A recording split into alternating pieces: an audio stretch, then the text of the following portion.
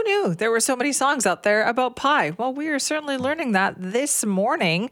Also, we're going to talk to you now with Vaughn Palmer from the Vancouver Sun. But Vaughn, you must love pie, right? I'm sitting here, Simi, going, is she going to ask me about Nickelback or is she going to ask me about pie? Ooh, I'm ready for both. Are you? Pie. Let me say a couple of words about sugar pie.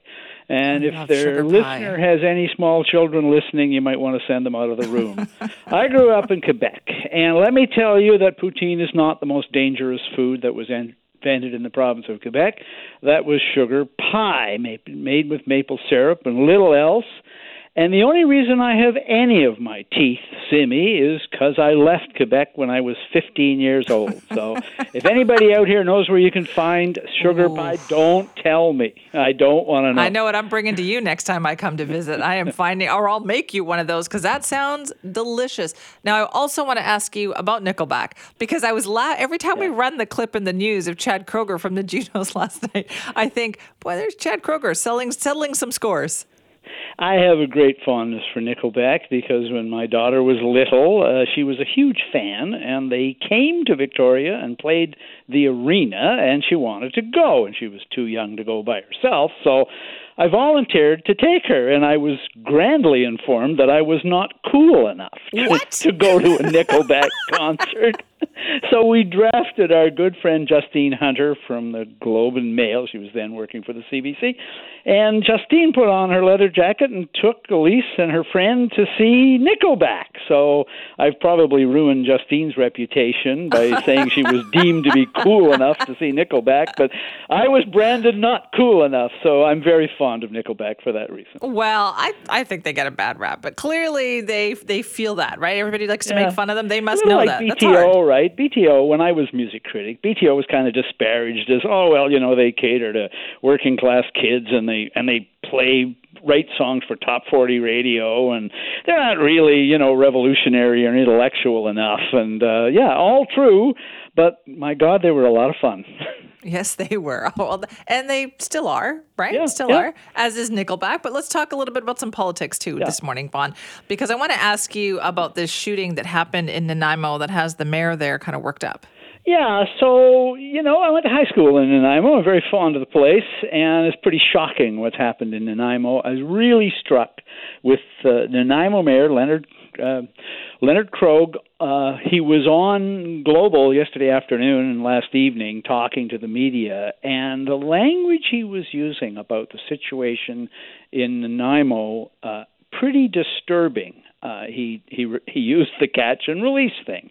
He talked about how he's been asking for 3 years for involuntary treatment, involuntary care of the mentally ill. He talked about how you try to deal with homeless encampments and they just move around the city like whack-a-mole. So he put the provincial and the federal government on notice that enough is enough. You've really got to step in and deal with this and stop announcing slogans and start delivering results. And all that matters, Simi, because Leonard Krog is a New Democrat. He was a member of the NDP government way back in the 1990s, and he was a new NDP MLA when they were in opposition under John Horgan, and he left in 2018 to run for mayor of Nanaimo because Nanaimo was in a mess, but he's a very popular mayor there. And that's a wake-up call speech from a longtime New Democrat to the NDP government. Stop confusing media releases and promises with results. What's happening on the ground in Nanaimo is really disturbing. It really is, which I guess goes towards this bail reform announcement that we've been talking about the last couple of days. But I find that even after talking to Justice Minister David Lametti yesterday, Vaughn, it's frustrating because there's no real concrete examples here of what they're going to do. That's true. And again, to just take a line out of what happened in Nanaimo, that was a vigilante action.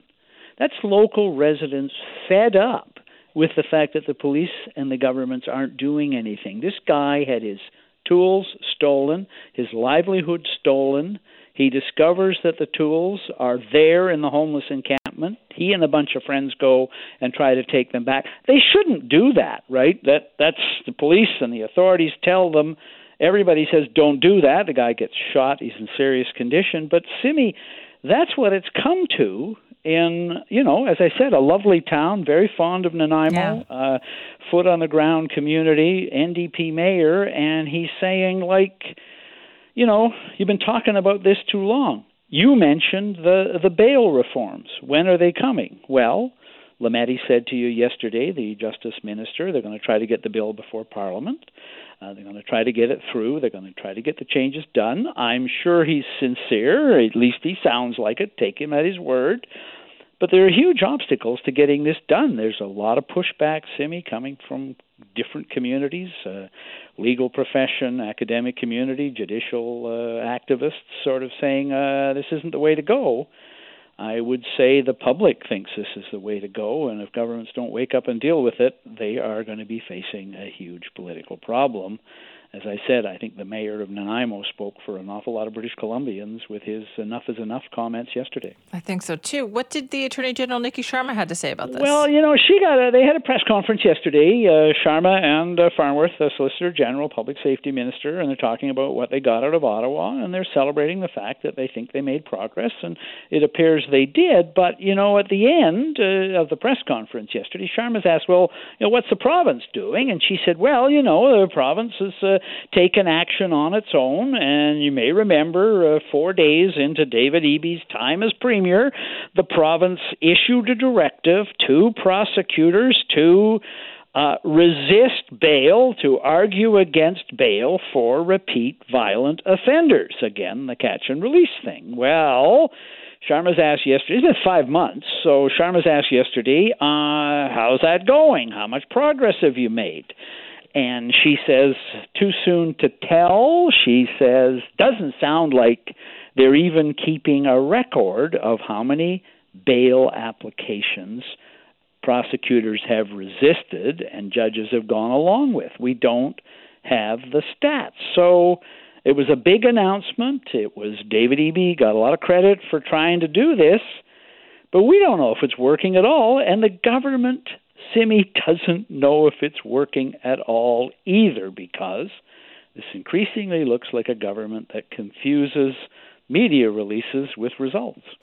Yeah. On that note, too, let's talk about the housing situation, because it feels like the story is changing, at least from the government perspective on this. We talked about this, Simi, when David Eby announced the new rules on strata, and immediately critics said, what you're doing by opening up strata to everybody, by eliminating the grandparenting thing in strata, you're going to lead to stratas converting to seniors only, because that was the one thing they allowed. They said they thought it was important to protect stratas for seniors if that's the way the people living there wanted it.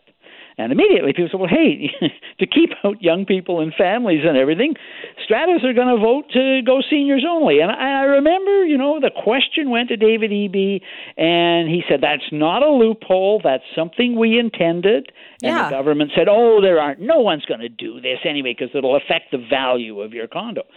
Well, people are doing it. And again, our colleague Richard Zussman had a report yesterday saying some woman, she's 30 years old, and she says she finds herself in a retirement home because she bought in when it was open to everyone, and now they've converted to 55 only, seniors. Eby gets asked about it, and he says, we're going to look into that loophole. He said it wasn't a loophole. Yeah, now it's a loophole. He said they knew this was going to happen. He claimed it wasn't a bug. He claimed it was a feature. Yeah, I seem to remember the housing minister, Ravi Kahlon, saying, this is a good thing because seniors need housing too. Exactly, and they explained, that we didn't understand the housing market. Condos wouldn't do this because it would reduce the pool of buyers for condominiums in the future, so people would be undercutting the value of their investment. I mean, stratas are doing this because that old phrase in the leases, quiet enjoyment. Whether you agree with them or not, people think that a seniors-only residence is going to be quieter and more placid and all those other things. No one's going to be playing Nickelback in the middle of the night. And it's not fair, as people have said, to younger buyers, all the people that the government was reaching out to. EB now says they're going to have to figure out a way to close the loophole. Well, that particular horse has already left the barn, I think, at a lot of condo projects. It sure sounds like it. All right, Vaughn, thank you. Bye-bye, Simi.